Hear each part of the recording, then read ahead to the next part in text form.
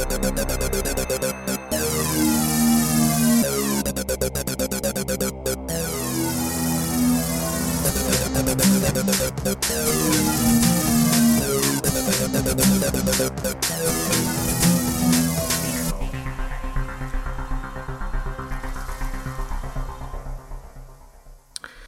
to the Flick Lab. I'm sorry, Henrik, my dear co-host. I'm not making this podcast any easy to you. Well, that has been kind of the ongoing theme. Yeah, we're two Finnish gentlemen in agony tonight. We travel around the world via films. For a large part, we analyze worldwide cinema here, but we do delve into all kinds of films from any genre and country. We're basically location blind here. But it needs to be said that I'm Finnish. Are you Turkish? I guess at the end of this podcast's run, most likely, yep. Yeah, well, location blind. I studied media, Henrik studies media. That's why we are extremely informative for your listening pleasure. Or at least we have these mandates and diplomas, as said previously. We have the official qualification to talk about film. I don't know if that actually matters anything, or if there is any real merit behind it, but, you know, we do have the papers. We do. It indeed is, though, an entirely different thing. If you know something, and whether you have a diploma on something, doesn't really equal much at all. But that's what we like as humans. We like to collect diplomas, to feel good about ourselves. Yeah. I don't know how much it is about feeling good about yourself and how much it is about how the society itself has built around the individual throughout the ages. Because you kind of actually do have to have some kind of an official paper about everything these days. You need to have the official qualification that you know to even to wash your hands after leaving the toilet. You have a diploma on washing your hands after the toilet. It's the hygiene passport, which is basically demanded of you in anything that has anything to do with cooking. Yeah, that's a very important diploma, though. Even working at the bar, you have to have a hygiene passport these days. Yeah, no arguments against that. Why did we choose this film? Well, I think it was me. Well, it is a respected and award-winning film from Taiwan. The subject matter interested me. Also the striking visuals that you see in the screenshots, they did intrigue me. And it was on festivals, for God's sake, so obviously must be a good movie. Right? So, yeah, so the high-paying IT job, Karri, was interested to see what the poor people look like. That is correct, sir. Sometimes you gotta see the other end of the arena. I can feel your pain, seeing how, you know, you can't simply go to a zoo and see the poor people in cages. Yeah, well. So, since we're looking at the Taiwanese film, let's go over Taiwan real quick. So, Taiwan is the other China. The China which believes that it's all of China. Just like the other China, that we most of the time think as China, believes it is the one and only China. So, let me unpack that a little bit. We, of course, have the People's Republic of China. Then we have Taiwan, whose official name is Republic of China, actually. And since 1949, Taiwan or Republic of China, they have had their own government. It used to be a dictatorship, but became a multi-party democratic government. And we have to go way back in time to understand what the hell Taiwan is about. So in 1912, in the Qing dynasty, when it fell, it ended 2,000 years of imperial rule, Henrik. This is when the Republic of China was founded. And then China had a bloody civil war against communists.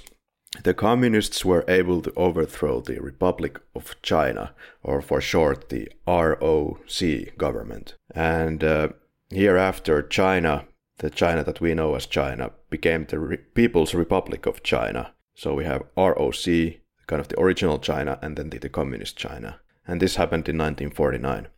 And so the overthrown government the ROC then fled the mainland to Taiwan and made Taipei its new capital. International feelings towards ROC changed in the years to come, and in 1971 the ROC lost its UN membership to the PRC, which became the kind of, in the eyes of the UN, the de facto only existing entity of China. And the way PRC sees it, there is only one China to which Taiwan belongs.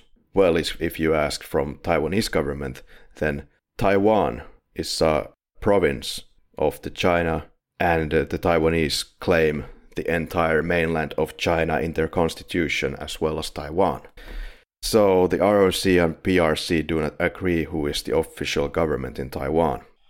And the president of Taiwan, Tsai Ing-wen, has, for example, said that they will never accept a one country, two systems type of deal which Hong Kong is living in. And the Taiwanese population have the same sentiments, that they don't want this kind of a system. And so ROC operates like an independent nation. The reason why the ROC or Taiwan has not claimed independence officially a long time ago is that the PRC still opposes to that very strongly, as they believe that Taiwan is an inseparable part of China's territory since antiquity. And the PRC has threatened to integrate ROC to PRC by force should any independence claims ever take place.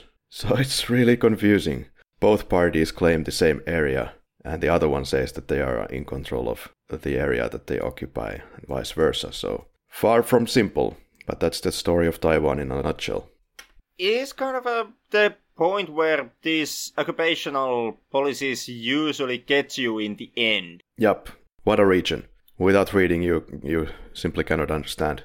Let's say the Chinese territory and the places that China claims to be its territory. There are times when, simply living in Finland feels kind of extremely easy. I know, like sitting back in Finland and drinking your soy drink and putting on the television, watching the news and hearing that this and that country in Europe or this and that country in Asia do not agree about something, and we just look from afar like, what the hell are these people doing? Finland has a lot of history actually supporting it. After the war, there has really not been any great push from any nation to grab and hold Finland. Yep. Henrik, I take it that you haven't seen this film before. No, I haven't. I guess since we are already in the topic, I might as well come clean at the beginning of this episode. I don't know the director, I don't know the writers, and I don't know the actors. Basically, the only face that is familiar to me is Kuei-Mei, who I have seen in Eat, Drink, Man, Woman, and Double Vision. But, outside of her, complete strangers to me, the entire production through and throughout. Yeah.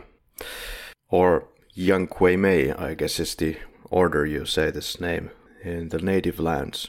It kind of depends. For some odd reason in West, we kind of put the last word to the forefront. I don't know exactly why that is. And so, no experience with the director as well, either? None whatsoever. Yeah. Well, this appears to be one of the most respected directors coming from Taiwan. So it's about time we get to take a look at this mastermind right here. I've also understood that the director Ming-liang Tsai is someone who is well known in the cinema festival circles. But once again, he is someone who, as far as I know, hasn't been transported into home media to buy it yourself DVD and Blu-rays outside of, the prints that are made out of the festival films or these smaller outdoor artistic production runs. One of the films that I've been interested in seeing for a while now is The Hole from the director, which just might be his most well-known work. But let's check out the actors then. So we do have Lee Kang-sheng playing the father, known also for other films by Tsai Ming-liang called What Time Is It There from 2001. This one is about a clock shop owner who falls in love with a Parisian woman and changes all the clocks in his shop to show the Parisian time. Has also acted in a couple of films directed by Lee Kang-sheng. Have you seen movies by Lee Kang-sheng? I can't say I have. Yeah, see, it's good to have these international episodes. We now are getting to know all of these great people. And then young Kuei-Mei, mentioned prior, she played the woman downstairs in Tsai Ming-liang's The Hole from 98.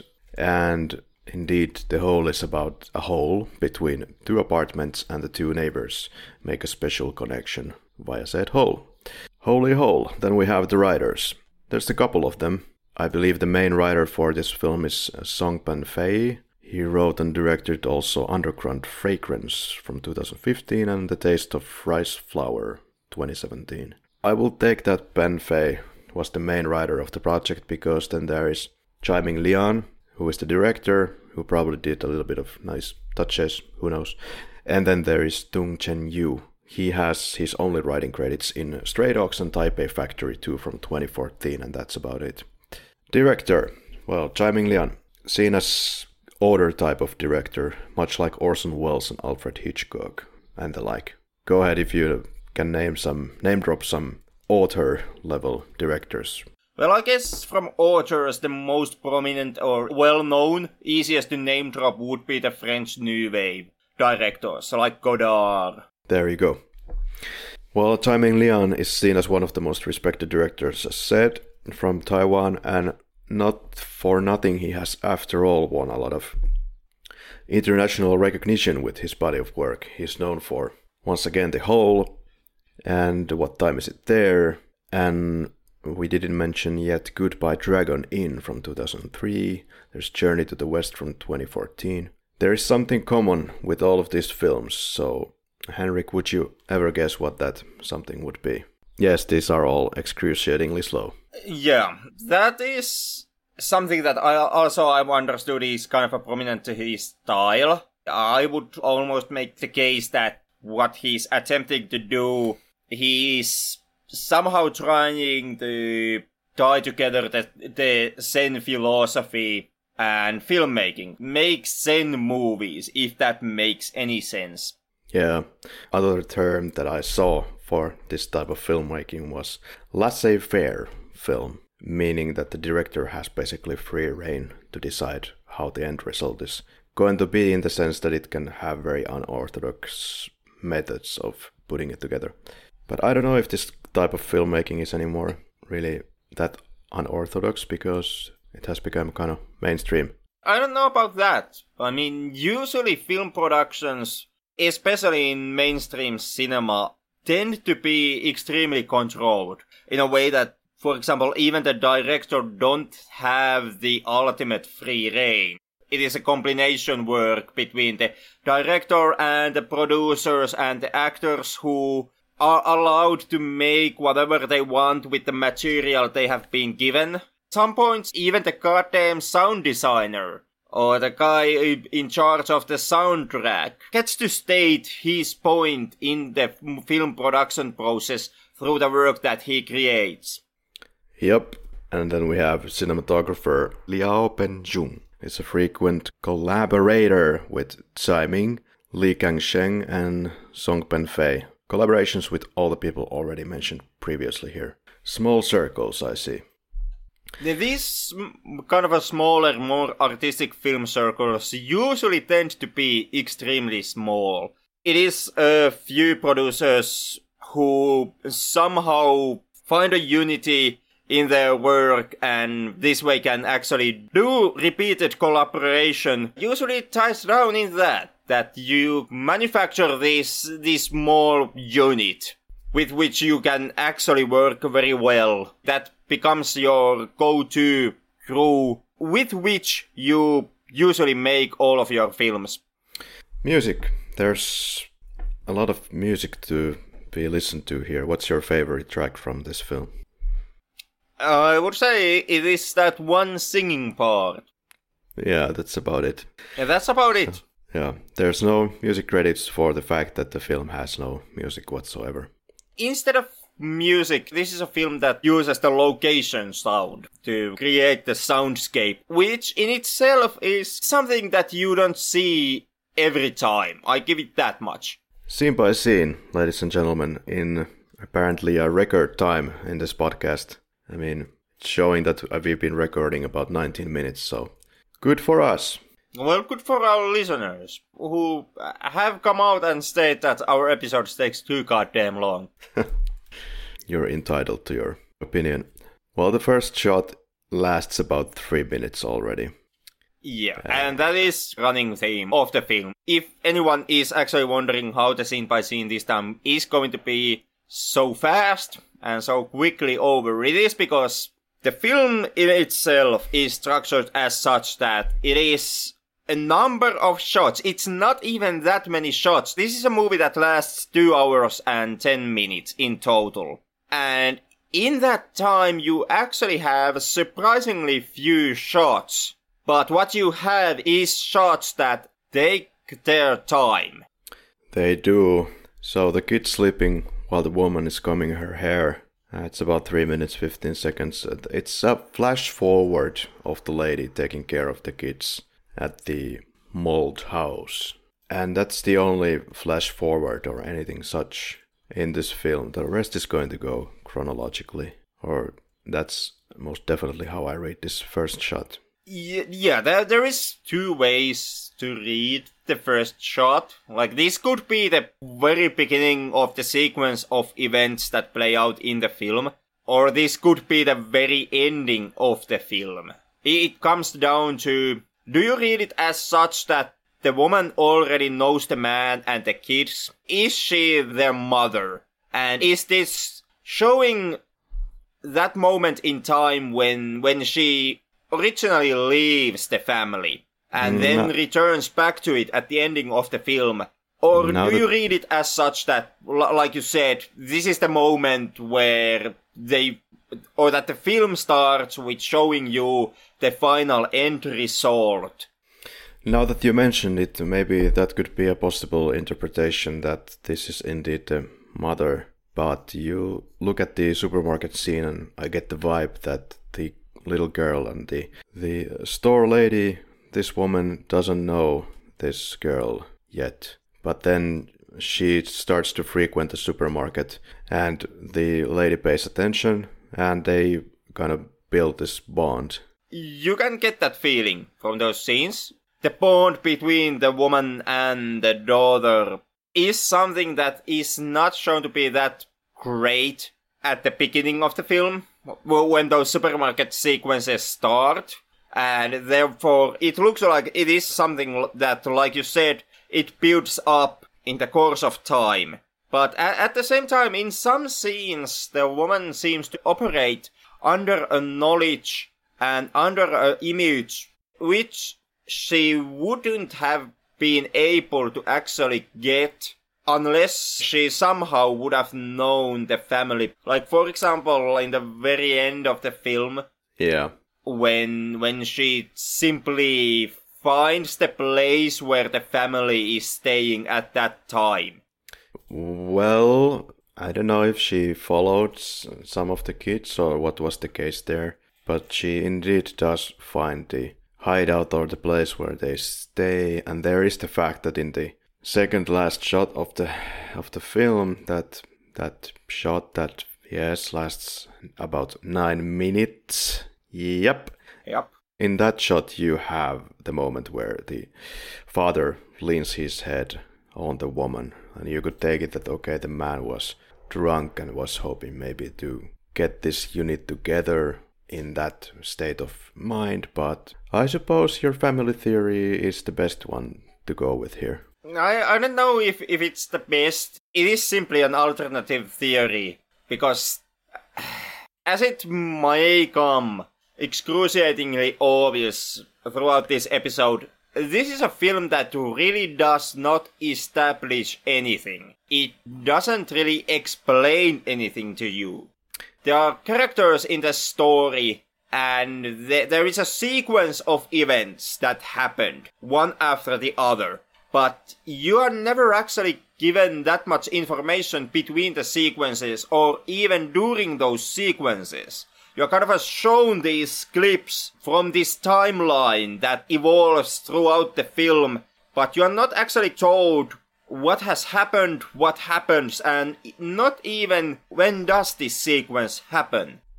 Yeah, many things to consider. Then there is the kids walking in a forest past a tree. Also, this lasts about 3 minutes again. Well, the actual point of this shot is kind of unknown because this doesn't really give me anything. How about you? My reading was that this was the film kind of showing you... It was introducing the kids, but beyond that, I don't know. I kind of took it that it was introducing the kids and therefore the family before the time at which the film itself takes place. This is them at some point before the family reaches the city, which is the kind of the main point that you follow through the film. Yeah, that's how I took it as well.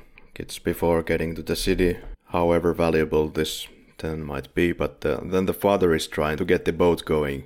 Okay, so the boat established, this will be used later. Here it's not really used for anything except it might be his means to get to work. Or do something really, because even the goddamn boat isn't being established that well in the film. You're never actually told whose boat it is, what does that person use the boat for. It comes a plot point at the third act where the dad tries to use the boat to do something. You're never actually told what, but something is going on with the boat. He's trying to take the kids with the boat to some place for some reason. Oh yeah, oh boy, we will get to that when that happens. Yep. There is the children peeking into the water passage. Once again, I don't know why. Maybe this just doesn't have a particular point. It could be kind of trying to symbolize the light at the end of the tunnel. Yeah, that just crossed my mind as well. That could be trying to give you the impression of a knowledge about what happens at the end. Like at the end of the film, they kind of reach that light in some sense, because the unit becomes more whole, maybe. Yeah, and then the father and colleague are holding the sign in the Taipei traffic with harsh weather conditions. Kinda shows well the anguish, frustration, anger, pain of this job and the disrespect of a human being basically thrown into this kind of a role with minimal pay and doing some kind of a job that somebody would be doing a better job at, like for example a wall. I don't know. Pretty much, yeah. The dad's job is simply to hold up a sign at some kind of an intersection. That really is one of the most meaningless jobs that you can have, and that is something that is pointed out in these scenes, because while the dad has to hold up a physical sign which has the marketing message in it, you are repeatedly shown these cars that have similar advertisements printed on their sides, meaning that the dad's job is something that you could simply do by having your advertisement on the side of a bus. It really looks like that this scene was shot in such a way that the director said, okay, here's 2 signs, here's 2 guys, please go in the middle of this highway and keep these signs up for like 8 hours. I will leave you there and there is my camera which will take care of the rest. And goodbye. I'll be munching some burritos and having my coffee while you hold the signs in this shitty weather condition so we get the authentic situation to the film. And this is something that is kind of a running theme in the way how this movie has been made and has been filmed. Because this isn't the only time when this kind of a scene takes place. And even in the scenes that have more going on in them, in a form of character movement and dialogue, even in those scenes you get the sense that the direction that has been given to the actors has been extremely minimal. Yeah, they have been given the dialogue and some guidance on how to express the dialogue. or they have been given a direction that in this scene you walk from this end of the frame to this end of the frame. You walk from left to the right. The impression that I got watching this film is that that is kind of the only direction that they are being given. Possibly, but when I look at these child actors, for example, I don't, of course, speak Mandarin or any of the regional languages there, but they seem to be doing a very natural job here, so good job. And then there is the beach scene with the kids and a third person that I will just guess is the father, because looks like the father, but it's not really shown because it's taken from this wide shot, and looks like the point here is to show the children, well, albeit poor, can still be able to enjoy their childhood even with a muddy afternoon walk, whereas the father is smoking and stuck in his thoughts, feeling again anguish of trying to feed his family with limited resources.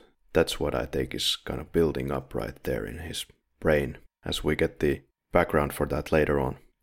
Then the girl is sitting alone in an eatery, cafeteria, restaurant, without food. Looks like she wishes to have some of the noodles of the customer, and kind of the lack of monetary means is pushed once again. And that's what this film keeps doing, like for the first hour, without anything else driving the narrative forward. So, as far as I'm concerned, the first act is about an hour long.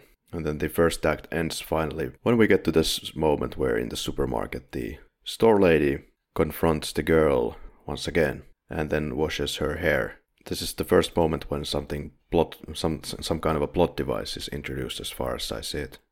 So there are the guys with their signs again, juxtaposition vis-a-vis the kids in their concurrent activities, doing absolutely random tasks. Random task, wait. That was some kind of a funny name for an odd job, right? Was it in the Austin Powers films? Yes. Yeah. So then, father is watching the water streaming in the muddy shore. He doesn't really care to be at home with his kids at this moment, or maybe any other moment. The kids are baggage to him. That's how I read it after seeing the film. What about you? I don't know, I got the impression that he did care for the kids, but at the same time he was kind of held back from showing that by the depression that he had, also this feeling of being kept down by the society and by his situation in the society. Yeah, could be in any way you want to look at it. And then we get to the supermarket. A lady is helping the girl to pick up the produce.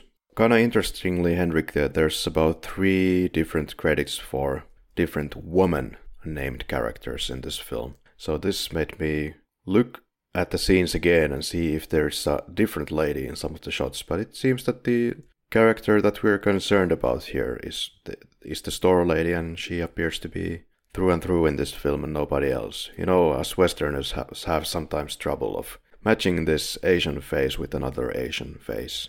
At least this happens to me. I've heard that that's quite common, and that is something that basically happens to every demographic. Like I've heard that, you know, the Westerners all look the same for Asian. Yeah. Guys with their signs again, wind is getting unbearably strong. And you have to wonder if there was just a crazy wind machine right in front of them, or if this is actually the conditions that they were left at for 8 hours. I'm going to go with that theory, that they were there for an extended period of time in excruciating pain. But yeah, we get it. It really looks like they were left there, and we keep returning to this shot, of course, to get this impact of how boring it is, and really how boring it is for the audience as well at points. The boy steals toilet paper from the supermarket toilet. Practical everyday hardships, once again. On one end, I really like some of this, and I really get why they would want to keep this shot going on for 150 years, because it gives you the adequate amount of time to understand how boring these situations are, how frustrating they are, how poor they are, and how much effort you have to make for all the daily activities to keep yourself alive. Well, here the kids are in the supermarket again, now taking all the possible sample foods from these ladies that they can get their hands on. So yeah, I could see some some similarities from my student years at points. So I can relate to this. Of course, we're talking about a subject matter that is completely on a different level than Finnish students, so not to disrespect that in any way. Yeah, but some similarities still does kind of abide in both situations. Yeah, and the father gets tired of holding the sign and leaves. It looked like he is quitting his job at this moment, but he just takes a break. We return for the song with the sign later. Father takes a pee in a bed of reeds or something like that, and we are introduced to the visible reproductive machinery. I suppose this is like probably the first time that I see a scene like this where you forgot that you're filming from the wrong side of the guy. But they do, and he smokes in the ugliest muddy backyard possible to ever find for this film. This is a long smoking session. I wonder how many cigarettes were used to complete this scene. I guess it depends on how many camera crews they had. Because the scene does use cutting in order to kind of forward it and to make certain that the cuts between different takes ain't too obvious. If you simply decide to use cutting and use the different camera locations on your advantage, you could actually make that scene with 2 or 3 cigarettes. And the sign with the song. He first goes through the lyrics in their entirety when he's holding the sign, then sings the entire thing and gets kinda lachrymose. I'd like to know the proper significance of this song. Unfortunately, we do not have an expert to tell us the story of the song, if there is one, but it goes like this. In anger my hair stands on end, and as the rain stops, I launch a shrill cry at the heavens. My valiant heart loses hope, my exploits are naught, but mud and dust, and my wanderings but a cloud under the moon. Regret may turn my still young head grey. Oh, vainglorious pain, the shame of defeat is not yet washed away. When will the grief of the empire subject end? May our chariots of war be launched at the borders. May the soldiers wallow in the flesh of the barbarians. May they quench their thirst on the blood of Xiongnu. When our peaks and rivers are conquered once more, the emperor will receive our homage. So this mentioned is Xiongnu. It's a tribe of nomadic peoples who inhabited the modern-day Mongolia, Henrik, from 3rd century BC to the late 1st century AD. Possible meaning in the film is unknown to me, but that's what it is. But basically, this song is some kind of I would interpret it being kind of the regular Joe's cry for better life in the society. I would take it also as such. Yeah. Maybe also some kind of attempt to remember some types of roots, or, spoke out that you would have those roots in order to strengthen the bond you might have with them, in an emotional sense. There's an, I don't know if exciting is the word to use, the shot of the store lady checking the dates of products or something like this. Then talks via walkie-talkie that some old food should be thrown away. Washes hands and very exciting. Takes a long time.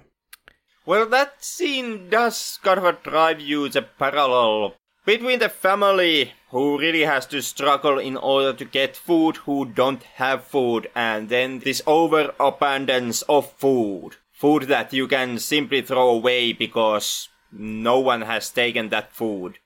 Yeah. That it kinda does, even though we see that the store lady is far from affluent at all. She seems to be barely surviving in a moldy house, no less. But she's doing better than the father's side. I don't know what is the store lady's situation, because like you pointed out, at the end of the film she is presented living in this moldy house, and in that sense kind of living like the family is living in an apartment that is unfit for anyone else. Apartment that has been abandoned because nobody wants it.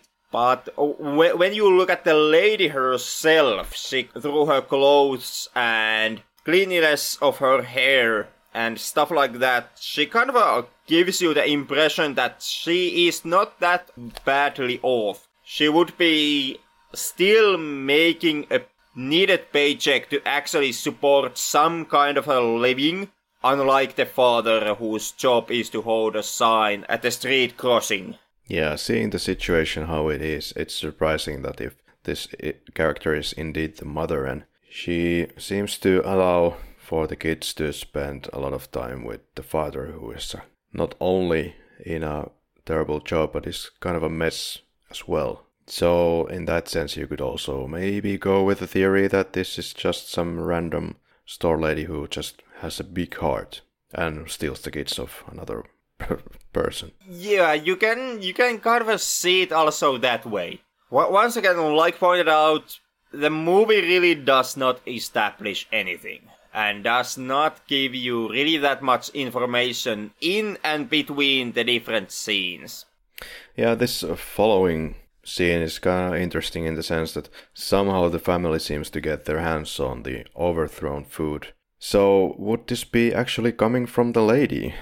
Or because in the previous scene the lady did say that, oh, we have some produce that needs to be thrown away. But maybe these are not linked, but at first I made this connection that perhaps the lady is involved.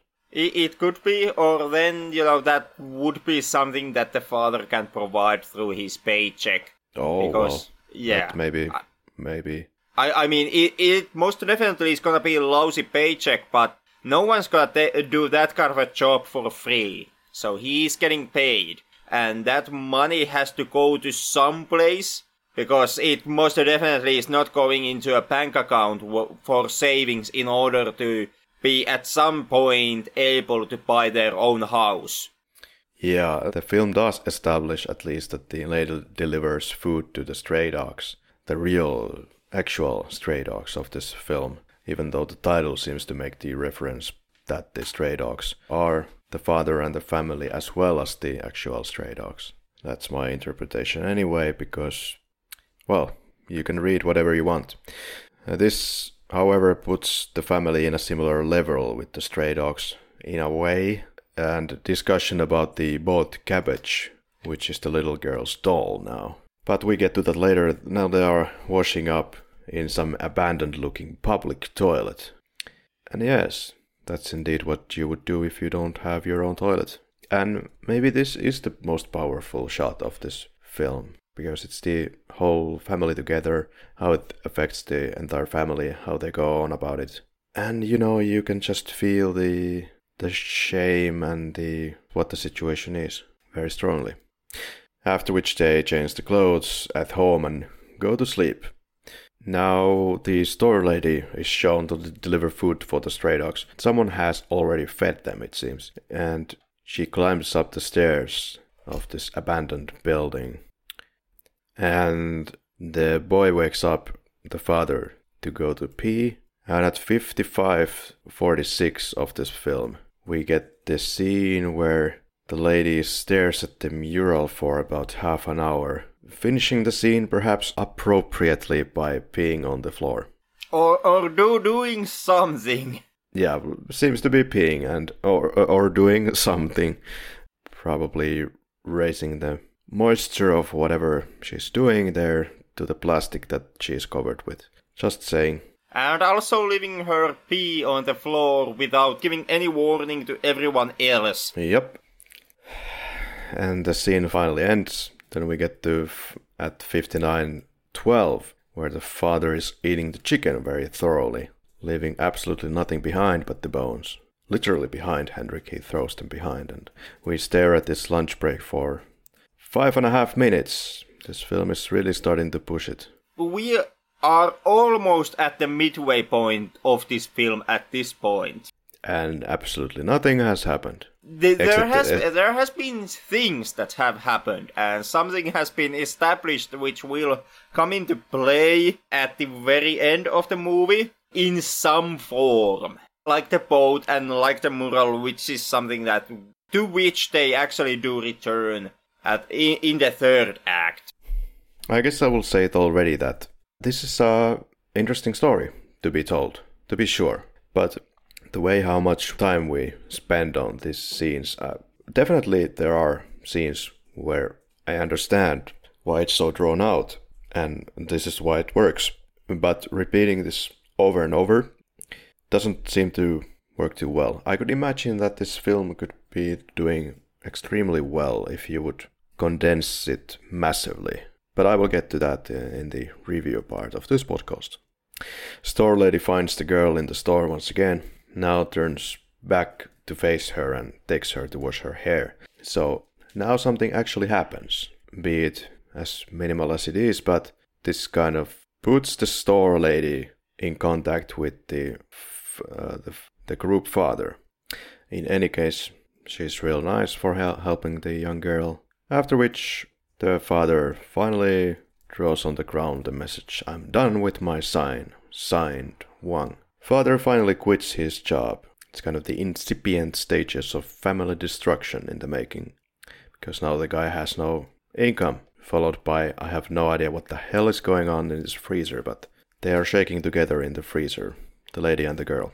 That also is kind of an odd scene, I must tell you. Is it a training to how to pee? Because I must tell you, this lady is an expert on that. This is how you put your legs before you do it. Okay, good. But don't do it here. I don't know, maybe this is kind of to be the bonding moment between the lady and the little girl. Maybe. Which would be a major point in the film, especially if you read the film as such that the lady and the girl don't know each other before the film starts.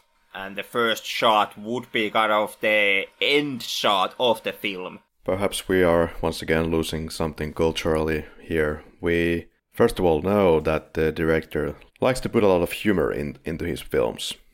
And some have online said that this film is thoroughly lacking all kinds of humor. But I don't know, then again, staring at the mural for like 5 minutes and then peeing on the ground. I don't know how funny that is, but in a sense it's kind of absurdly funny-ish. So if that was supposed to be funny, that's there. We're turning into Eddie Murphy style of humor in this type of film. But the father carries the sign to the hay, probably the place where he peed. I don't know what's going on with this pee in this film. And then the kids play the Mrs. Big Boob's cabbage game. This is the only light-hearted or somewhat happy scene in the entire film, apart from the muddy beach scene, perhaps, where the kids play around. So the kids are the only happy moments. Store woman climbs the tree. Again, not entirely sure what the hell she's doing, but I guess she just found the family's hideout. Or she already knew where it was, if she is the mother, as previously stated. Father is looking at the kids while they sleep, kind of foreshadowing the father abandoning them, in my opinion. It's kind of all building to that point, where I see it as such that the father decides to abandon his kids. I don't know if he abandons them. Yeah, even worse actually than abandoning. I will get to that too with pleasure in a moment. But now, most importantly, father is again carrying the sign around. I don't know why, but I thought he quit already. I took it as such that he changed his mind. Like, he wanted to quit, and he tried to do it in that moment, but then he also realized the same thing that you pointed out, that if he quits, the family does not have any income at all. So he was forced to once again pick up the sign and keep his job. And then, well, it's not the office of his work or anything, but it's some kind of an abandoned, expensive-looking apartment building, and he's able to get in. It is some kind of a vacant apartment building. Yeah. And a building into, for some reason, the family does not actually transfer themselves in this film. Because this is a way more nicer building than where they are staying at the moment. And the father never actually breaks the news about this building to the kids. Well, there's a lot of reasons that could go into it. First of all, it could be that it will be taken into use, or somebody will occupy this place very shortly, or they already have like a good base somewhere in a less beautiful location, but they are probably going to be not disturbed where they are currently. Then there is, of course, that it seems to me be like that. More and more the father wants to be kind of isolated in his own thoughts and spends less and less time with the kids. That he most notably does, and he also spends less and less time with his job. Yep. Yeah, he refuses to quit and he keeps on carrying the sign, but he ends up wandering into the most curious places with the sign, instead of staying in that one spot where I would believe he has been ordered to stay. So he is still endangering his job by going into these other buildings in other areas instead of staying in that crossing with the sign. Meanwhile, now the store lady sees the girl again in the store, overlooking her from behind the plastic curtain, which I believe is the freezer probably. And the father is sleeping in the fancy building's bed. Then father is chasing his son to give him the money he holds. Now we get the action scene of this film, so to speak. Riveting suspense.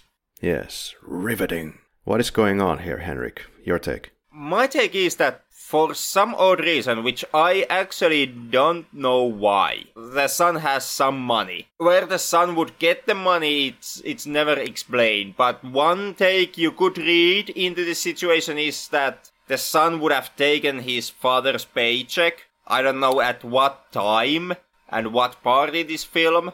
And I don't know what the son would have been thinking to do with that said paycheck. But the kids do have some money from some place because their daughter is also able to purchase the cabbage. Okay, so to me it seems the father unceremoniously takes all the money they have. That he does. That is something that does happen in the scene. The question is, where has that money come from originally? Whose money is it? I would suspect that it's the father's pay, that somehow maybe the boy is the one who is holding it for whatever reason. Who knows, once again, but then he just simply walks off and abandons his family. That's how I take it. This is the moment where he just says, look after your sister and keep on going to your own devices from here on in, hereafter. But however, in the following scene, the kids are clearly in the bed. Well, you can just about see them. At least one of them is. You can see the goddamn hair there. You can see the sheet moving and you can see the hair of the kid while the father is suffocating the cabbage. So I don't know. So apparently the kids are there still. The kids are there. My take was that the son was holding the family's money, like you said, for some odd reason, which hasn't been explained, but maybe so that during the daytime when dad is doing his work, the kids have some money to which buy food. Oh. And the dad would take that money from the son and use it to buy booze, to get himself drunk, because to me he appears to be drunk in the following scene. You're right, yeah. Yeah, and then he would return back to the place where they're staying still drunk, and in that drunken rage he would actually destroy the daughter's cabbage. Yeah, you're right. Somehow I kind of downplayed or kind of ignored the whole drunkenness aspect at this moment. You're very right. Once again, the film really does not do you any favors in that regard, since it outright refuses to actually explain to you what happens between the scenes. You are shown that the father takes the money, and then you are shown the scene where the dad returns to the kids. You are not shown the father buying alcohol. There is no line of dialogue giving you out that the father has bought alcohol. Mm-hmm. It is simply left for your own interpretation, which you kind of have to make judging by the expression on the father's face during that extreme close-up and by his actions when he attacks the cabbage. Yeah, indeed, we then get back to bed and he decides to eat first the cabbage doll, then suffocates the cabbage with the pillow. I took this actually as his training attempt to kill his own kids. Your take? I took it that it was simply him venting out his rage and frustration into some inanimate object which he can destroy safely. But with that in mind, I actually do very well see your point of view. And you could very strongly read it as such that this is the moment where he's actually contemplating on killing his kids and he's trying to prepare himself to suffocate his own children. Yeah, which is kind of amplified this theory in the following scene in my mind, because the family is entering the boat, and I would take it that this was his family murder attempt. I don't know how well suffocating kids in the boat actually would work, but well, you know. Well, yeah, you could drown them very easily. Just throw them overboard. Exactly. Like, is there any other logic for him to take his family on a boat trip in the middle of the night in a pouring rain? This would be the great place where to murder somebody. This would, in that sense, the reading that the father is trying to kill his kids is something that is very strong in these scenes. And that would also very well explain why the woman now finally decides to show herself to the entire family and finally intersect with the proceedings and take part in the family's life. Because now she would somehow piece it together that the father is planning on killing his kids, and this would be her preventing it. Yeah, exactly. She was quite furiously taking the children to safety. She in the end, she even kicks the dad in the face to get him to remove his grip of her and of the kids. Yeah, in many ways, that reads as a defensive act and an act to protect the children. Yeah, well, in any case, you have a drunken alcoholic guy, a father who is taking his kids to a trip with a boat in the pouring rain in the middle of the night. What could go wrong? So it's good that she turned out. It is kind of the heroic moment of this film. Yeah. So, yeah, I would say Store Lady saves the kids' lives, followed by the father visits the Store Lady's mold home where the kids are now living. Apparently the Store Lady is not doing much better either, at least if you look at the building, but hey, she's like a stable, balanced-looking individual who is able to also provide some private schooling, or what seems like that, or helping them with their schoolwork. And she would appear to be a person who has nicer clothes than the actual family. Yeah. Which once again would imply that she has at least some kind of a acceptable paycheck. I did notice the North Face jacket that she was wearing when she was in the shop. Yeah. Those are not completely cheap. But yeah, they're second hand and who knows. But father visits the home and there's a birth cake. Father seems to be extremely in an excited mood. He's so sad in every scene. And the father takes a bath. Children doing the schoolwork. Interesting word choices that they are writing in this school work. The girl is going through the words about slapping constantly.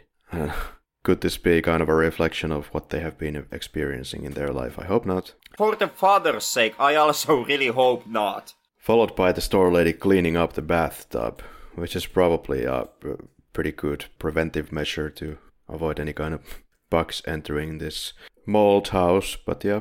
It is also a good way to get the poor person out of your bathtub. Yeah, like completely. Completely. The father is then eating something that looks like an ice cream and sitting in some kind of massage chair or such. This is a really weird house. It's filled with these expensive devices and the house is in terrible agony. Yeah, and that once again could be one interpretation that you could make about the woman, that she is a materialist. And the reason why she has to live in the moldy shithole house is because even though she makes relatively better paycheck than the father of the kids, she spends her paycheck on these expensive luxury items, and because of that she doesn't have money for proper housing. Then there is the frog story. Quote, the frogs want a king. There are a lot of frogs in a pond, but because they are weak, they are always being mistreated. They ask the fairy to send them a king, so that no one will ever mistreat them again. At midnight they pray to have a king, but all they get sent is a simple stick of wood. The frogs pray again for a king. This time they get sent a crane, which eats them all up. No one protects the frogs. End quote. Do you want to read something into this?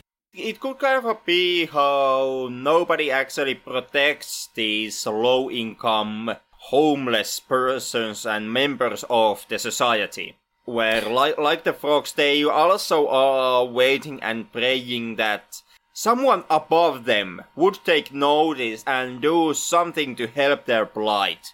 They would be praying for this king to show up, in a sense.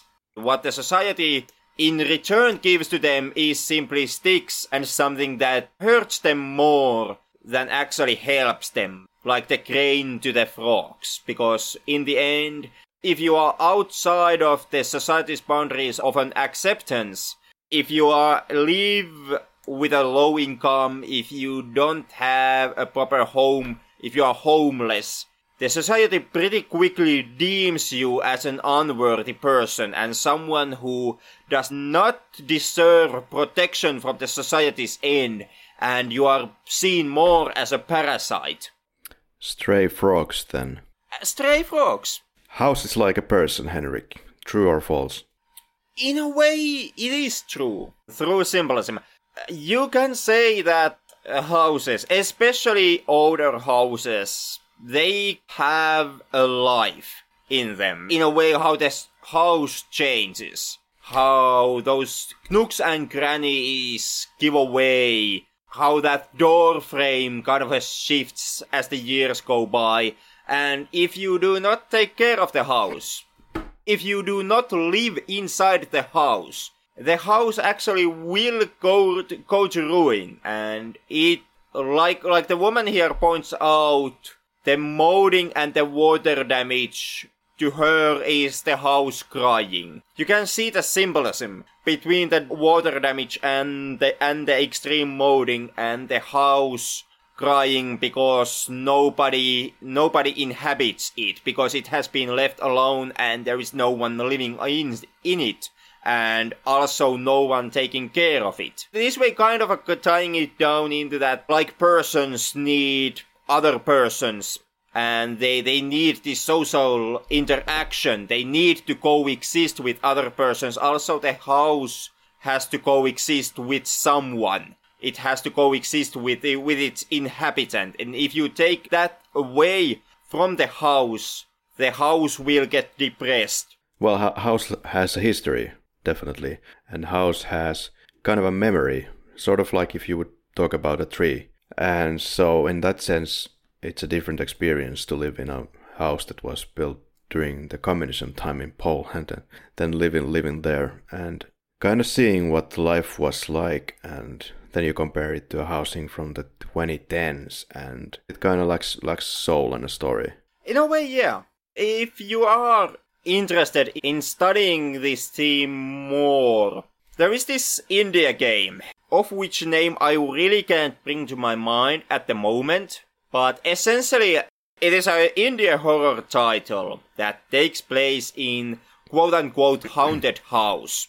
And the point in there, in the end, is that the house you are in is kind of alive. And it has some certain of self-awareness. And because the house has repeatedly had inhabitants living in it and then lost those inhabitants as people have moved out of the house, and finally has reached this state where no one has been living in the house for a number of years.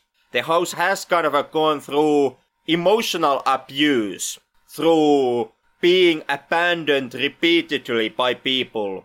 The people that the house tries to get close to and tries to build a relationship tied to. And because of this, when the game starts, or at the moment of time when the game takes place, the house has become benevolent and even psychotic, to a point where it actively tries to actually attack the player, simply out of this abandonment-led psychopathy that the house now suffers. The game I was talking about is Anatomy, by Indian developer Kitty Horror Show. So, if you are interested in the theme of a living house studied through very ugly India game, I most definitely do recommend checking that one out. I always wanted to try. Alright, the father then scares the bejesus out of the store lady. She's collecting the food for the dogs, Henrik, and then we get to the scene of the feeding the dogs for one last time. And at time code 1:52:35, so 1 hour 52 minutes 35 seconds, we get to the last scene, and the freeze shot starts at 1:52:55, ends at 2 hours 1 minute 45 seconds. So this shot is indeed 9 minutes of standing. And goddamn, this first of all is tough on the actors to hold their position for such an extended period of time. Nothing really happens here. It's the father behind the lady just drinking occasionally from the bottle. Takes about, I don't know, I lost count, 6, 7, 8 sips from the bottle. Then finally builds the courage to get near the lady, leans on to the lady's shoulder. But she also cries during this scene, and so there's a lot of action happening at the end.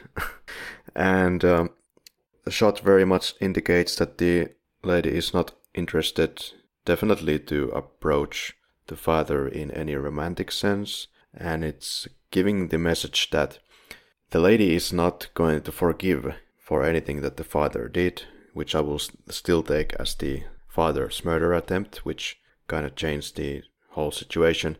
Basically, in any case, at the mildest, the father is not taking care of the children in an appropriate way. And also, this scene might just not have anything to do with the father in any way. It just might be that the store lady is standing in front of the mural, as she is, just waiting for 9 goddamn minutes, even fucking crying about it, Henrik. She's waiting for him to get the hell out of there, so she can finally have to pee in front of the mural once again. And finally she realizes that she can simply go to the next room. Yeah, and find a toilet there. Yep. Well, but indeed, this is the last shot then, which lasts 5 minutes as well. From 2 hours 1 minute 45 seconds to 2 hours 6 minutes 55 seconds. 5 minutes of basically standing. Then the father follows the store lady to the same part of the house, and that's the film. That it is. Can you identify any personal struggles, maybe yourself, like this? I can identify the struggle with having extremely limited income. I can relate with that feeling of societal unworthiness and the feeling that the society does not see any merit in your existence, and is actually kind of hoping that you would simply go someplace. Nobody is actually stating it out loudly that you should just off yourself, but you should become someone else's problem somehow. And I can also identify with the emotional struggle that the dad is going through. This anger and depression that is boiling inside of him, and the occasional need to lash out against something, because there really is no target for anything that you are experiencing, but holding those feelings inside of you long enough time give you this compulsive need to somehow manifest all those negative emotions and their effect on you somehow. Yeah, I like how the film does capture how the poverty affects you in every single area of life. And as mentioned in many moments, it does a great job with that by spending a lot of time in that particular shot or moment. But it always didn't work so well, which kind of, I guess, leads me to the quick categories. Favorite performance? I would go with Kang-sheng Lee, who played the father in the film. He does get a couple of shots, most notably the one where he sings the song. I think that, from this group, during that one take, he actually gives the strongest and most rawest performance of all the actors in this film. Yeah, that could be. That being said, I did also enjoy the child actors, how natural they seemed to be in their respective roles. It seemed very believable on their part, and they were the only positive shining light in this film. So what the hell, I will just, because you picked already him, I will just go with Yi Chieh, is I believe how, in which order these goddamn names go. So the girl that played the girl. For example, I remember pretty vividly the moment when she's in the eatery just watching the other guy eating his noodles, and I kind of felt that. And also the moment when they are playing with the cabbage, Mrs. Big Boobs. Oh, I can see where you're coming from with your pick. Well, then we can move on to favorite scene and the... What's your take? I guess that would be the family washing up in the public bathroom. God damn it. Yeah, it is the same for me. Yeah, I kind of did mention that in a way already. So the family brushing their teeth and washing themselves with the help of the father. It also exemplifies well the harrowing circumstances. It does, and like you pointed out, it is one of the more light-hearted scenes, even though the subject matter it still studies is very hard and extremely difficult. It is. So, favorite quote? I guess I would take the father's song in its entirety, because you really don't get one line from the lyrics. It is kind of its own complete entity, the song. Okay, well, I'm going with the same one. But from the song I did pick this line, this quote, "When will the grief of the empire's subjects end?" End quote. And the answer is when this movie is over. I may be a little bit harsh, but I will get to my review in a second, so please hold the line. I'm taking that you will recommend this movie at the very end of the quickies. Yeah, well, that can be... that can be an interpretation. Favorite kill? That would be the cabbage, Mrs. Big Boobs, who does not only get smothered to death, but also cannibalized. I don't know why I didn't pick that one, but I'm going to be more brutal here. I'm going to... Axe off the entire family, because no one can actually survive living in that moldy house. Yeah, my favorite kill is the future of the father. Him becoming a proper stray dog, along with the actual stray dogs in the stray dog's house. So I hope you're happy with that one. And random confusing question for the night is, have you ever had the craving of randomly going for a boat trip in the pouring rain after training of choking a cabbage? No, I have the craving to go on a walk when it's pouring rain, and that is without choking the cabbage. So we never had a childhood with the cabbage doll. Well, it is hugely thanks to my parents, who really made it sure that they did work their asses off to find whatever means to make it sure that we were never that poor. Did you play with dolls as a kid? Nope, we didn't have those. We did have Sega Master System, which I did play quite a lot. Yeah, I did play a little bit with dolls, but I don't know, it wasn't like my main interest to play with as a kid. I would play with also toy soldiers, trains. I preferred something less soft and less something that looks like the Frog Princess. So take whatever you want from that. Something toxic masculinity. Yeah. And the notion that I did play with dolls, but I did play with a lot of other toys, so I don't know. Were the dolls too soft and too feminine for you? They were. I felt that they kind of were. So I was... shit me! Yeah. I guess I was doing the segregation already as a 4-year-old. Who would have thought? That's how the patriarchy gets you. At least I didn't play full time with the dolls. Then I would have obviously become a homosexual.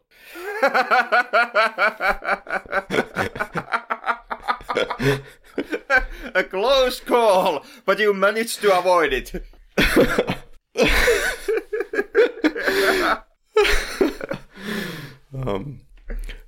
And with that out of the way, first image that... To someone, this is going to be the first episode they are ever gonna hear of this podcast.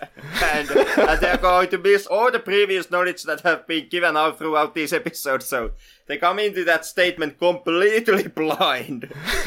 Alright, so first image that comes to mind. I guess that is that shot of the father and the other guy holding the signs. I don't know, I guess the 9-minute staring shot at the end. It's hard to wipe out from your memory. Yeah, it does leave an expression. Be honest now, did you fast forward this film? I did not fast forward it. Me neither. The things we do, the things we suffer here. Well, which image best exemplifies this film? I would say it's the exact same shot, the dad holding the sign. I would say it's the 9-minute staring shot. In a way. In a way, it does bring forefront the problems, or quote-unquote problems, that this film has. I see what you did there. Of course, the raincoat holding the sign exemplifies the pain in this film much better than two people in a close-up. But yeah, as far as the long winding scenes go, then I would go with the 9-minute staring shot. And what took you out? The extreme slowness of this film. Yeah, I would say the 9-minute staring shot and all the like. So basically the same thing. What pulled you in? Kind of a surprisingly nothing really. Like, in a way I was with the film from the start. And in other ways I was not with the film because of the slowness. And because because the slow pacing makes it kind of hard to watch. But what I most definitely did not get from this film was that one aha moment that really kind of pulls me into this film. Like that, I would say, was completely lacking here. Yeah. Already when I saw the first shot of this film with the kids in the bed and the girl in the or the store woman in the foreground combing the hair, you know, once that had been running for about past the 1-minute mark, then I was already like, oh no, oh god, here it comes. It's Uncle Boon me all over again. And I was like, oh, sorry, Henrik, sorry. You do realize where the structure of the film is going from the opening shot, because it takes so long. Yeah. But what pulled me in would be kind of like the small captured moments of feeling their tragedy. For example, our favorite scene or shot in the toilet. Things like that, they capture it pretty well and extremely well. And also the moment when the dad is eating the chicken very thoroughly. So yeah, we get to the vibe. Most exciting moment of this film. Which there kinda is none. Like, maybe the boat ride, if you once again take it as a child murder thing. Oh yeah, well. Yeah. But even that really isn't that exciting. Like, excitement is extremely lacking in this film. Yeah.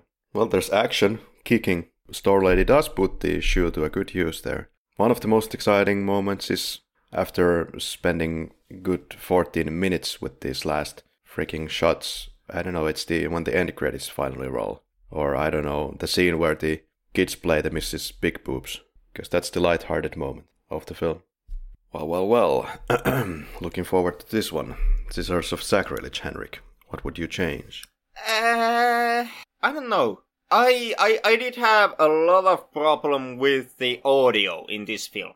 In a sense, I was using my speaker system to listen to the audio, and it might be something that the audio track simply did not work with my speakers. And that might be a technical difficulty on my end, but I did have the problem that the audio with the speech was extremely low when contrasted to the audio of the surrounding landscape, which really did hurt, for example, in the sequences when the dad is holding the sign, because during those scenes, when there was dialogue playing, I kind of had to turn the volume all the way up first to hear the dialogue, and then sound of traffic would come blazing through my speakers. So I don't know. I don't know if that's a problem with the film, but if it is, that would be something that I would fix.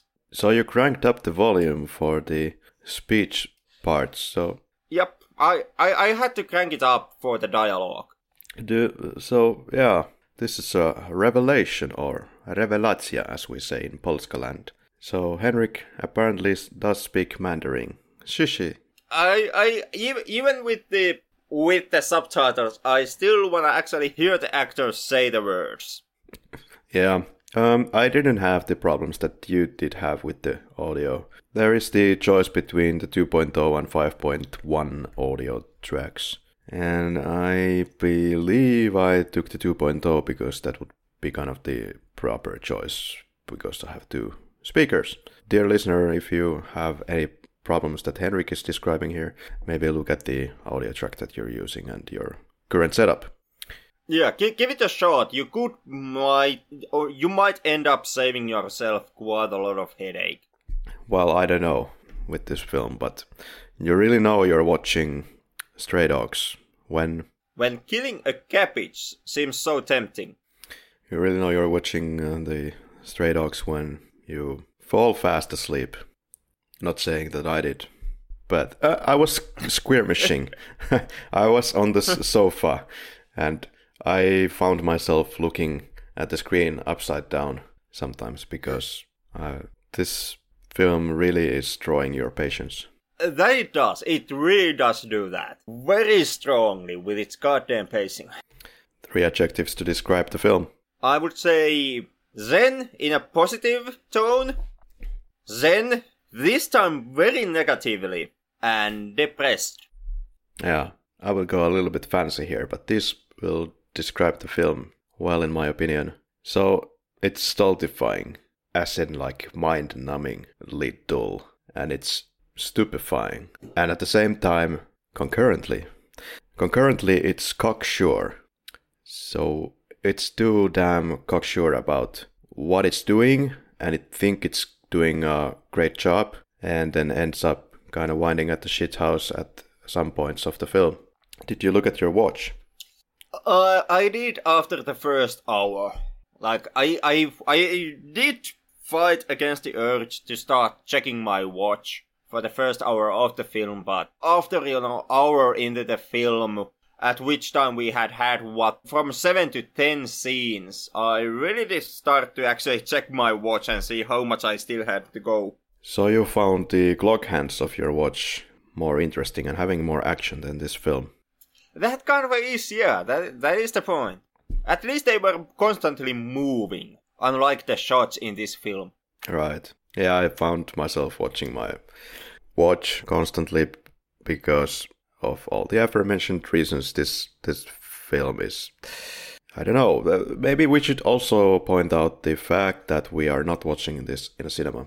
And in a cinema, I think this type of film has the best possible effect. Yeah, the film would benefit from a cinema showing and you seeing it on the big screen in a darkened room with a good audio. Yeah. It would benefit the film. But I say that it would not save you from the troubles that the pacing does give you. Like, if you have a problem how the film progresses and how long the scenes takes to play out. If you have that problem now with the DVD, I would say that even though the experience might be a bit more better if seeing this in cinema, you would still have the same problems. It would be easier to concentrate on the film at hand, with the audience and the full focus on the film at hand. But at the same time, concurrently, this film is able to take you into its little world, and then it also is not able to do that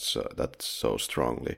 And I would blame the cinematography at some points, because you really have to blow my fucking head off, like blow my freaking mind, if you want to hold my attention to a shot for 9 minutes.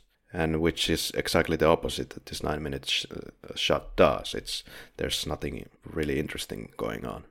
But yeah, Henrik, would you recommend Stray Dogs?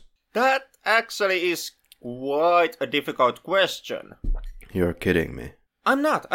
Like, we both experience the same problems, which is the pacing of this film, and the fact that one shot can take 7 years.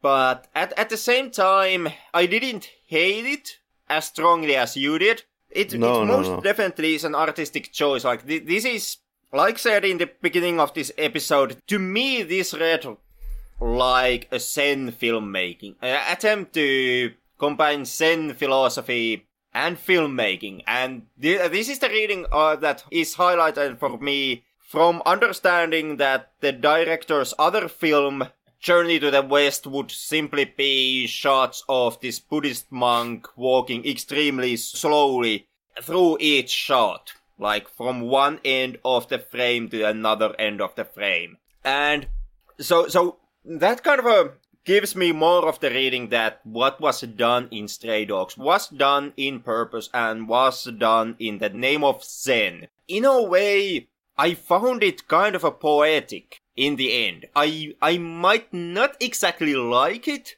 but I did find some poetry in the way how the scenes lasted and how the movie worked, how it took its time and slowly crawled past you. And I did find something in there.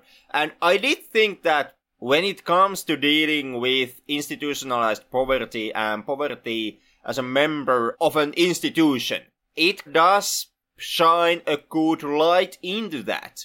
Even though it takes fucking 9 decades for the film to end, and even though it does hit you in the head repeatedly with its point, it still does show you different aspects of poverty. It does give you a good glimpse inside of the extreme anguish and this almost suicidal, almost violent depression that you can get into when you have to live in a poverty in a system that really does not support that in any way, that treats you with hostility and how that hostility might affect you. And I see merit in there. I see merit in the film's message, and I see merit how the film progresses. I see the merit in that forever taking shots structure that this film has. And in that sense, yeah, I would kind of even recommend this film, but the problem comes from the fact that even with all this behind it, the film is excruciatingly slow to watch. And it, like said, it takes fucking forever. And that makes this also a movie that is very artistic, has something really strong to say, does not manage to say it perfectly, and fumbles with its message kind of throughout the film, and also is a film that you very well might end up hating. And it kind of leaves me into this problematic space, where if you check this film out, I say that you might gain something for it. And seeing the film is not a bad thing. Like, if you somehow come in contact with the film, good for you. Hopefully it worked for you. At least you saw something that you typically wouldn't see, necessarily. But at the same time, I guess I can't recommend looking up this film, searching for this film and seeing it. Because the odds are that most likely you are not going to like the film. So that kind of brings the inadequacies of would you recommend this film when you put it in vis-a-vis the fact if you actually like this film. So did you like the film then?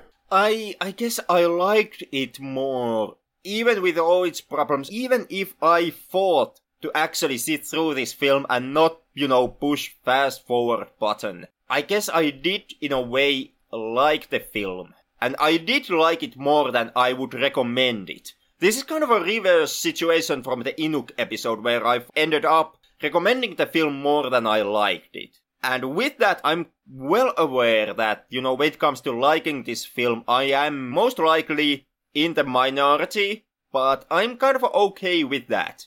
I was kind of expecting very balanced and not very heated review from you, and that's exactly what came forward here. Because this is definitely the kind of film that can inflame you completely. You come on a ranty rage into this podcast and say that this is not the film for the ages, this is just taking ages. But for me, at least right now, it's just not engaging enough that it would merit a 9-minute shot where close to nothing at all happens. Its cinematography is too sure of itself, like kind of cocksure, as said. And they believe they can pull off these scenes constantly that keep on going for what seems like an eternity. And this trick did work to an extent in Uncle Boon-me, actually for a lot of the part in that film, in my opinion. Because the film had a structure, like a story to tell, clearly. Which is the case here too, but in a different way. I feel that with Stray Dogs, it's like it has a structure, but it's more winding, and what it tries to do is perhaps too obvious within the first act or the first hour of the film, where several scenes of Uncle Boon-me give you room for different types of pondering and interpretation. But as we have seen throughout when talking these scenes through in these episodes, there is quite a lot that you can interpret differently, in a sense. But when it comes to this poor family aspect, that doesn't give a lot of wiggle room. It is what it is, and it keeps hitting you in the head with that point over and over. But it's an extremely valuable story to tell. And many of the scenes here in Stray Dogs do give the proper effect, exactly because they are so insanely drawn out. But yeah, it brings you closer to their experience and closer to the world of the film. And sometimes it doesn't, because you wake up from the spell of the film going like, oh, I see what you're doing here, so why is it necessary to keep it on my face for 5 minutes kind of thing. And for a lot of the time I feel it's also working. As somebody mentioned in the IMDb reviews, I do agree 100% that the story is a good one. And it could be even a very powerful one if we just cut the length of the shots and do like a 80% shorter film. Like a short film. And in fact, the director has done a lot of short films. And the concept here appears to be fitting for one. I don't see why you'd need to drag this story out to, is it like 2 hours, 12 minutes? It's just maddening audience torture, especially if you don't even plan to have a ridiculously interesting shots all the time. But don't get me wrong, there's a lot of great cinematography, of course, here, but again, it doesn't hold us in its world with this much drag when it comes to Uncle Boon-me. This film lacks self-consciousness in the sense that it's too sure of its pacing, the story is simple, and we can get into the mood in a shorter time than the film's makers seem to think. So the film also lacks proper, like a point of support, like a fulcrum and character development. And you could even take it as a kind of an insult to every Stray Dog's feelings. But because it's doing this juxtaposition with the name to people, or that's how I take it. With all that said though, it could be that this is one of those films that grows on you after repeated viewings. After you have kind of marinated in your brain the shots and the scenes in your head over and over. And I might even pick it up later on, who knows? There are things that I liked here and things that I didn't like. And at the end of the day, it goes more in the direction of what I didn't like about this film. So it would be a non-recommendation from me. Yeah, I too, I don't see myself returning to this film anytime soon. Yeah. Like, the fight you had to go with the film already to see it for this episode was most definitely enough for me for quite some time. And I'm not waiting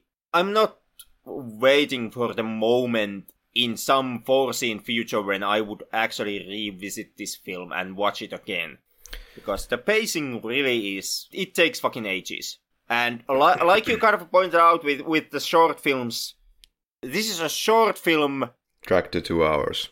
Amount of narrative material. Yep. In a over 2 hour film. And even with that narrative material doesn't really communicate in a way that it would give you a clear picture of what is happening. As evident from all the different readings that we have brought up during this episode, and different readings on what happens on individual scenes even. And what you said about comparing this to Uncle Kuei-Mei, yeah, this does do kind of the same trick, same narrative decisions that Kuei-Mei did. But Uncle Kuei-Mei was not as extreme with its decisions. It was not as extreme on how little happens in one scene and how long that scene takes. And in that sense, even though if the symbolism was more obvious here, and this was not as hard to decipher as was Uncle Kuei-Mei, Uncle Kuei-Mei was an easier watch than Stray Dogs. Most definitely. But there is the story that a guy, probably a Finnish company, where a guy was scratching the ketchup bottle in his kitchen or in his house, and he kind of found this exercise a very meditative one. And during this meditative, long-winded scratching of the ketchup bottle out of its dried-up ketchup, he got the idea to create his dream company, with which he made a hell of a lot of money and perhaps is still today doing. Bringing me to the point, well, there is definitely something to these meditative state films.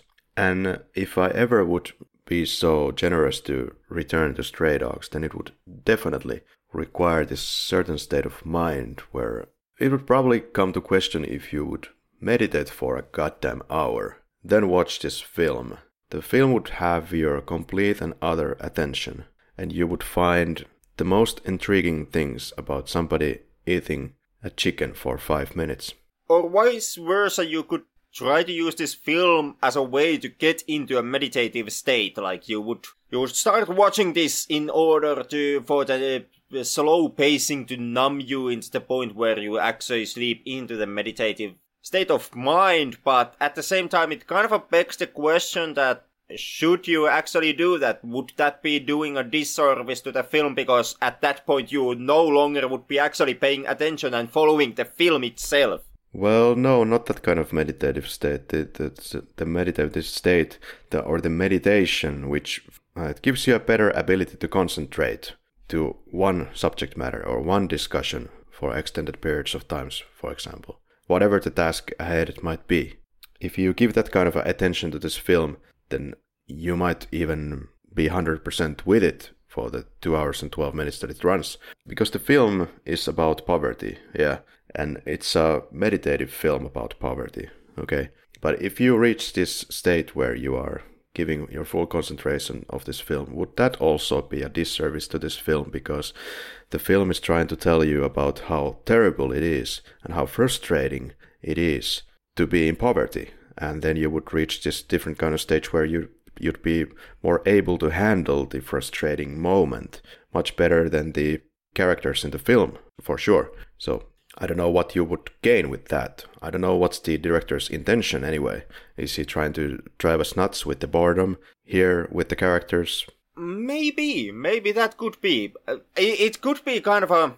And I'm not drawing comparisons between the movies here, per se. But it could be kind of a similar type of situation that was, for example, in the Nazi propaganda film Triumph of the Will, which also has shots that last for fucking decades, and which, because of this, actually becomes boring and even numbing for the audience member to watch. Also in Triumph of the Will's case, that kind of was the point of the film. Like, the film wants to achieve that effect in order to highlight the over-encompassing massiveness of the Nazi army. To give you the point that even this small glimpse, even this fracture of showing you the size of the Nazi army, it takes so goddamn long that you will get bored only by this small glimpse. So just imagine how massive the army is in its entirety. How over-encompassingly great force it is. Stray Dogs could be kind of trying to achieve similar type of an effect, but now highlighting the poverty. See how extremely numbing and life-draining experience it is to live in constant poverty which you can't escape. To live from day to day, just tracking on the same exact day because you have no escape at all from the situation you are in. And that it really does drives home that point very well.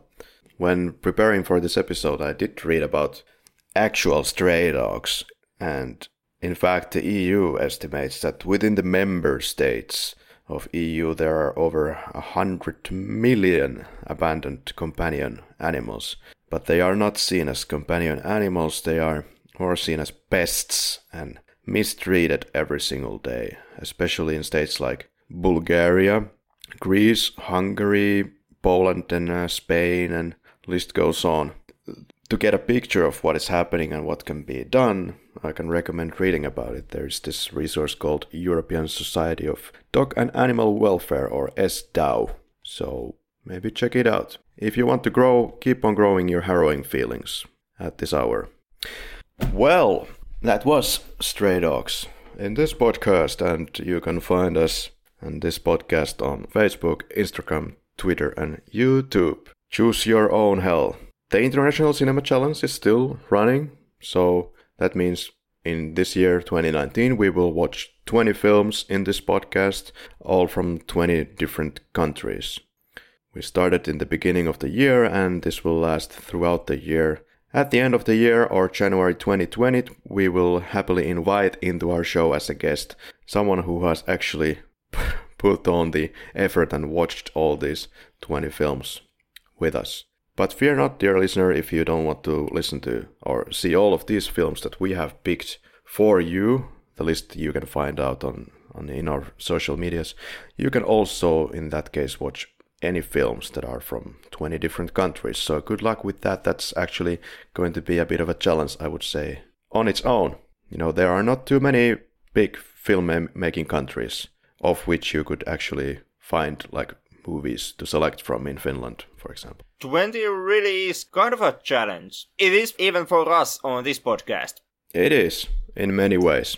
Yeah, and we are the wackos who actually came up with the whole challenge thing, so I can only imagine why it is for someone else who decides to go their own route and not follow our list of films.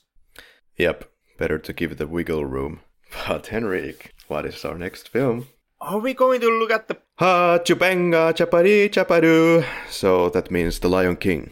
Oh, Kimba the White Lion. Which one is it? They are technically the same film. Yeah, it depends on your looking glass, but it has the title The Lion King, made in 1994. And soon the live-action remake is going to come out. And we're extremely looking forward to it. That's why we're going to watch the original. Well, and in most likelihood, we will not touch the remake in any way. So try me, Disney. Try me. Try to impress me and make your remake to be even more better than the original Lion King. Just try me. It's gonna be Disney fused with Shakespeare. So until next week. Until next week.